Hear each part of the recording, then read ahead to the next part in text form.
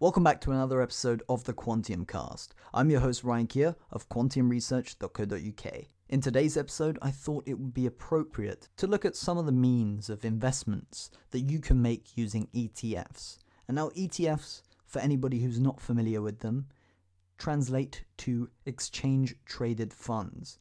To purchase an ETF is essentially giving yourself some exposure to a certain asset class or a certain sector. It doesn't matter, there are so many different ETFs out there. For our listeners who have arrived at a stage where they are thinking about the long term, investing where they wouldn't like to consistently check up on their investments performance and just sit back and ideally watch those investment returns roll right in, I've compiled a short list of ETFs that can give you anything from exposure to emerging market equity, to just the UK alone, to Japan, to China. So before we dive deep into the components of these ETFs, I think it would be a great idea to look at the returns first. And then we can try and brainstorm some potential reasons as to why these ETFs have moved in their respective directions, and why some have outperformed others and some have underperformed others within our data set. So just to be clear, the 4 ETFs we're covering are all MSCI, meaning Morgan Stanley Capital International ETFs. So we'll be looking at emerging market equity, we'll be looking at the UK, Japan, and China. So those are the 4 for focus. If I look at a chart here in terms of normalized performance over the past 3 years to the current date, we must remember that the current date of recording is the 11th of June 2020. The highest performer was Japan. That's quite a weird one for most people, because Japan seems to have had a choppy ride in terms of equities, or at least equity performance, over the past 100 or so years. Abenomics, Shinzo Abe's market-based policies seem to not be having an impact in propping up asset prices. Well, over the past 3 years, it seems that the ETF representing Japanese equity was up 11.83%, roughly 12% in this 3-year period to date. Here's the problem though, if you look at the wider graph that goes beyond 3 years, Japanese equity has been choppy to say the least. The movements really wouldn't have been a smooth, roughly 12% gain. For those who've held Japanese equity before, it's kind of like being on a ship and lightning striking and the waves all crashing against each other and you feel like the ship's going to capsize.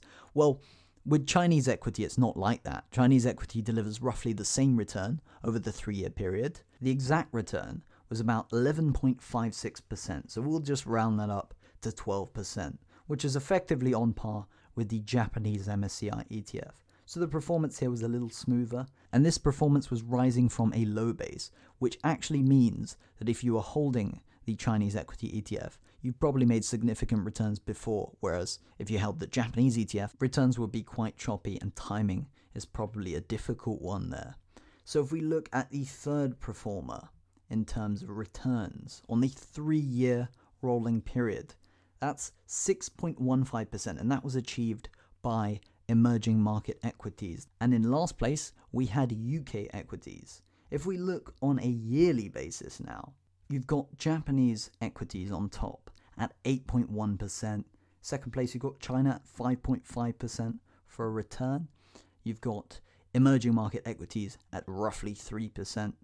And in last place, again, we have UK equity, the MSCI ETF for that, which had them down. They were the only ETF that happened to be down at 12.37%. That was minus 12.37%. The best way to gather a bit of context about this situation is to look at the year-to-date returns of these 4 ETFs.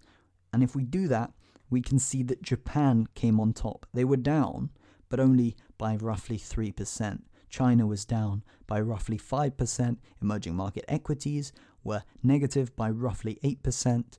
And then we had UK equity that was down almost 20% year-to-date. And it's only been 6 months this year. That means with a miraculous recovery where we saw most blue chips doubling in value from lows, we are still down roughly 20%. Now here you'd start to think tech's been rallying during the COVID-19 crisis, but a lot of traditional sectors haven't been rallying. Such sectors would have gone entirely bust, would have been liquidated across the board if it weren't for these emergency government bailouts that had happened through commercial paper programs. So now that we've seen that the UK has been underperforming against a couple of select other representative ETFs, I think it would be a great idea to look into what is in this MSCI UK ETF to try and understand why there's been underperformance.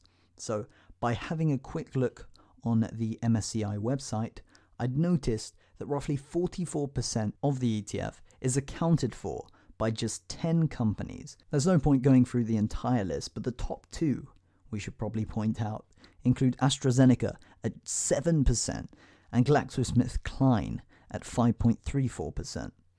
Looking across the entire basket, there's a domination by healthcare, consumer staples, and energy companies.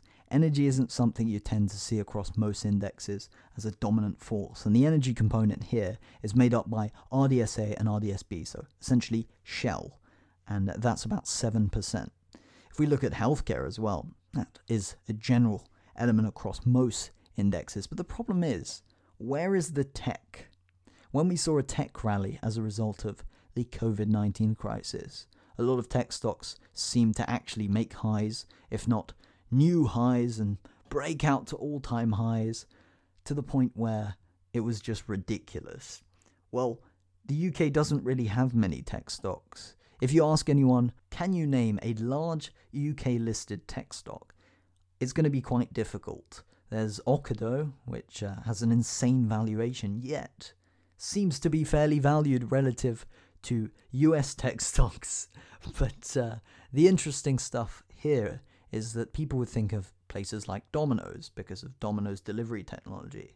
But in the US, you've got Uber, you've got Netflix, you've got Apple, Amazon, all the FANG stocks, Google, Microsoft. The list is endless. Now you're probably asking yourself, what about the US? Well, the truth is, although we haven't included them in this data set, their relative performance would exceed that of all the others in this data set. If we look at the MSCI ETF for China, a total of 31% of the portfolio's exposure is made up by just Alibaba and Tencent alone. We've got to remember though, if we look at emerging market equity, the top two are made up by Alibaba and Tencent as well, but the total size is 12.4%. So it seems that these two companies are huge outperformers, and they may have skewed China towards the area of outperformance to the point where China has done a little bit better than EM equity, but China is a large component of EM equity. Now, what do I mean by that? 39% of the emerging market equities ETF is made up for by China, 12% Taiwan, 12% South Korea, 8% India, 6% Brazil, and the rest are too small to mention in this situation. With China, just two companies made up 31% of the total exposure. But with EM, emerging market equity, the top 10 holdings take up roughly 27% of the total exposure. This means that the returns you'd expect to see from holding the Chinese ETF are largely skewed by this tech sector. The technical way to say it is that there's a huge consumer discretionary focused blend, and we've got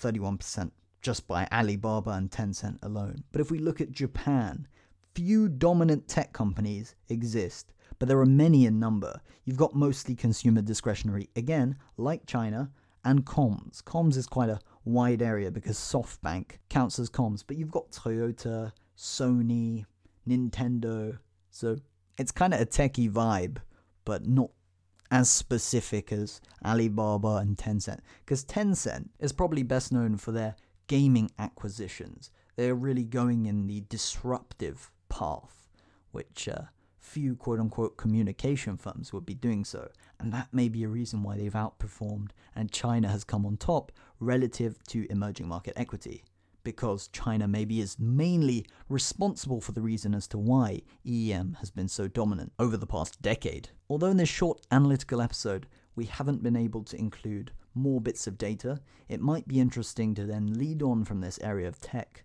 and try and look at tech sectors versus other sectors to try and look at some other sectors that may have been responsible for outperformance in different countries, or just ones that have consistently delivered beyond technology, which is definitely the go-to. A lot of people say the reasons why markets will continue to rise over time is because of old companies dying out, new sectors being formed, because of new businesses, innovative solutions being brought forward.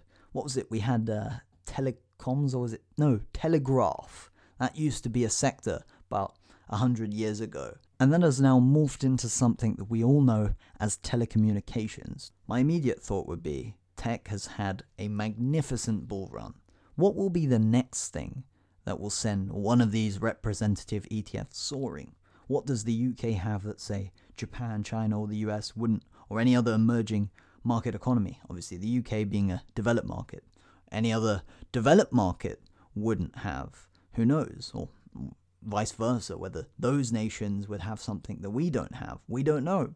But it would be interesting to look at some other sectors that have been emerging over the past 5 years, 10 years or so, maybe even a year-to-date performance. It's always important to diversify through different ETFs, whether that's domestic or international.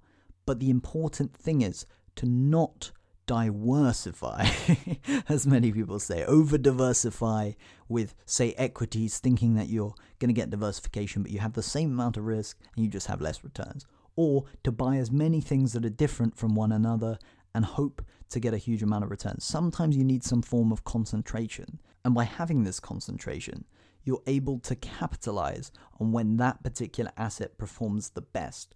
And if it doesn't do so, if it falls in value, by having this diversification, you're able to hedge and protect yourself against a bad situation. You're able to get some returns from those areas that will be able to mitigate your losses. The key to diversification is by buying uncorrelated assets, and not buying them just for the fact that they are uncorrelated assets with one another, but rather they are both trending up. They both present value, or these multiple assets present value. And you could see a situation where you would make money on all fronts. If you're bullish on technology and you want a high concentration in your portfolio from that, then buying a UK-based ETF for equities is probably a bad idea, because we don't really have many representative firms of the sector. Buying in the US through, the S&P 500, the Dow Jones, etc., the NASDAQ being one that made all-time highs, surprisingly, today. That is the 11th of June 2020. If you think the trend still has some energy left, then maybe it would be a good idea to go long there as opposed to the UK. That's totally up to you. But regardless of what you decide to do, I've been your host, Ryan Keir of quantiumresearch.co.uk. That wraps up this episode, and there's a lot of content that is coming up on our site very soon. Until next time.